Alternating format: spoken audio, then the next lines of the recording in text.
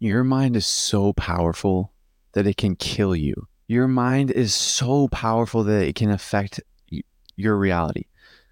Let me tell you a quick story that I learned about in a book called The Law of Success in 16 Lessons. In that book, I heard of an experiment where a man was sentenced to death by the guillotine. And this was way back then, when there were still guillotines around. So this man was sentenced to death, and there were people that were actually wanted to run an experiment on him. So he got placed on the block, got blindfolded, everything's as usual. And so he is about to get his head chopped off by the guillotine. And the experiment is to actually trick his mind into believing that he got killed, but not actually kill him. So what they did was they took out the blade of the guillotine and they just put a block. So he was under the guillotine, and then they released it, and then he got hit in the back of the head by a block. And then they poured warm water on the back of his neck to simulate blood. And then they had like water dripping down to simulate blood dripping. So this whole sensation, this man is experiencing what he believes to be is death. And his mind actually believes it. His mind actually kills the man. The man dies from all of this, even though no physical harm was done to him. All that happened was a block fell on his neck, and then warm water was poured down his neck. That's all. He should have been alive, but his mind believed it so much that he actually died. Like his mind killed his body. So that's one story of how the mind can actually kill the body. Now, let me tell you another story of how there was researchers. They experimented with they had a man, and he was blindfolded, and they were told that they're gonna use a knife and cut him. And so he is blindfolded, and they take an ice cube and just rub it on his wrist. That's it. They just slice an ice cube across his wrist. So no actual harm was done. And then after that, they pour warm water on the wrist, and then pour warm water on the ground to simulate a dripping noise. So all of this simulated a knife cutting his wrist and blood flowing down. And this person was blindfolded, so they didn't actually know whether it was true or not. And they felt pain. Their mind created pain. And after the fact, they took off the wristband, and they saw that there was nothing there. But the fact of the matter is, their mind created pain because that's what it believed. And so this all shows the value of your mind. And there's an underlying principle at play here, and it's called suggestion. It's called suggestion. And this is when you take in information from the outside and take it into your mind. This happens every day, even in the most simplest of scenarios. Right now, I am suggesting to you this information. And whether you take it in or not is your choice, but more than likely you are taking it in. School does this. They suggest to you certain information, certain procedures, rules, and certain outcomes, all kinds of worldviews, all this stuff. Another way that this can harm you is, let's say you're on your way to work, and every single person you see says, "Oh, you look ill. You should go see a doctor." And then the next person, "Oh, you look ill. You should go see a doctor."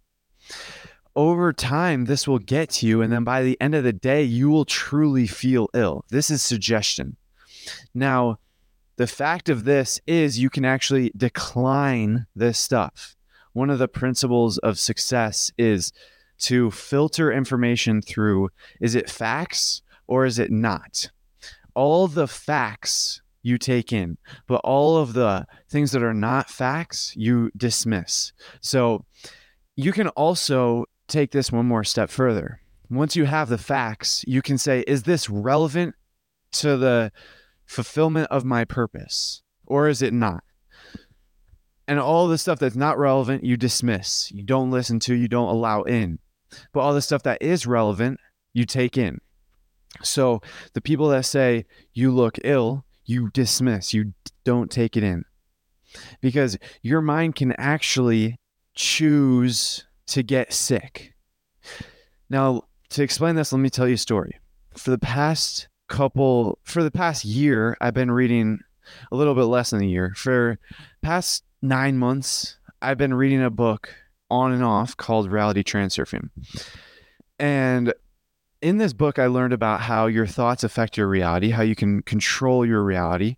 And there's one principle that I realized was your thinking can actually affect the outcomes to things. So there's an induced transition that happens when you take on the sickness game. So let's say someone is sick in your house.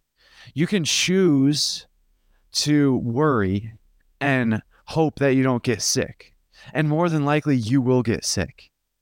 Or you can choose to stay healthy. You can choose to remind yourself that you are healthy, and you can choose to not allow the fact that someone is sick into your worldview. You can choose to not allow that to affect you. Now, yes, there are instances where no matter how powerful your mind thinking is, you may still get sick, but in all of the everyday scenarios, you can avoid being sick. Napoleon the Great, there was one event where all of his men were getting the plague or some illness. I don't know, like the Black Death or something. All of his men were getting illness, and this was during a war. So Napoleon the Great, this commander of the army, he realized that all the men they were just worried about getting sick. They were allowing the sickness into their worldview. But Napoleon the Great did not allow it into his worldview. He didn't even think that he could get sick from them. He didn't even give it a moment of thought. So much so that he showed his men, he walked up to 2 sick individuals and started demonstrating that he will not get sick from them because he will not accept it into his thinking. And so all of his men that were getting sick were getting worried that they were going to get sick. And so the healthy men became sick men because that's what their thoughts permitted. Napoleon the Great didn't get sick because he didn't permit that to happen. And I have a personal anecdote.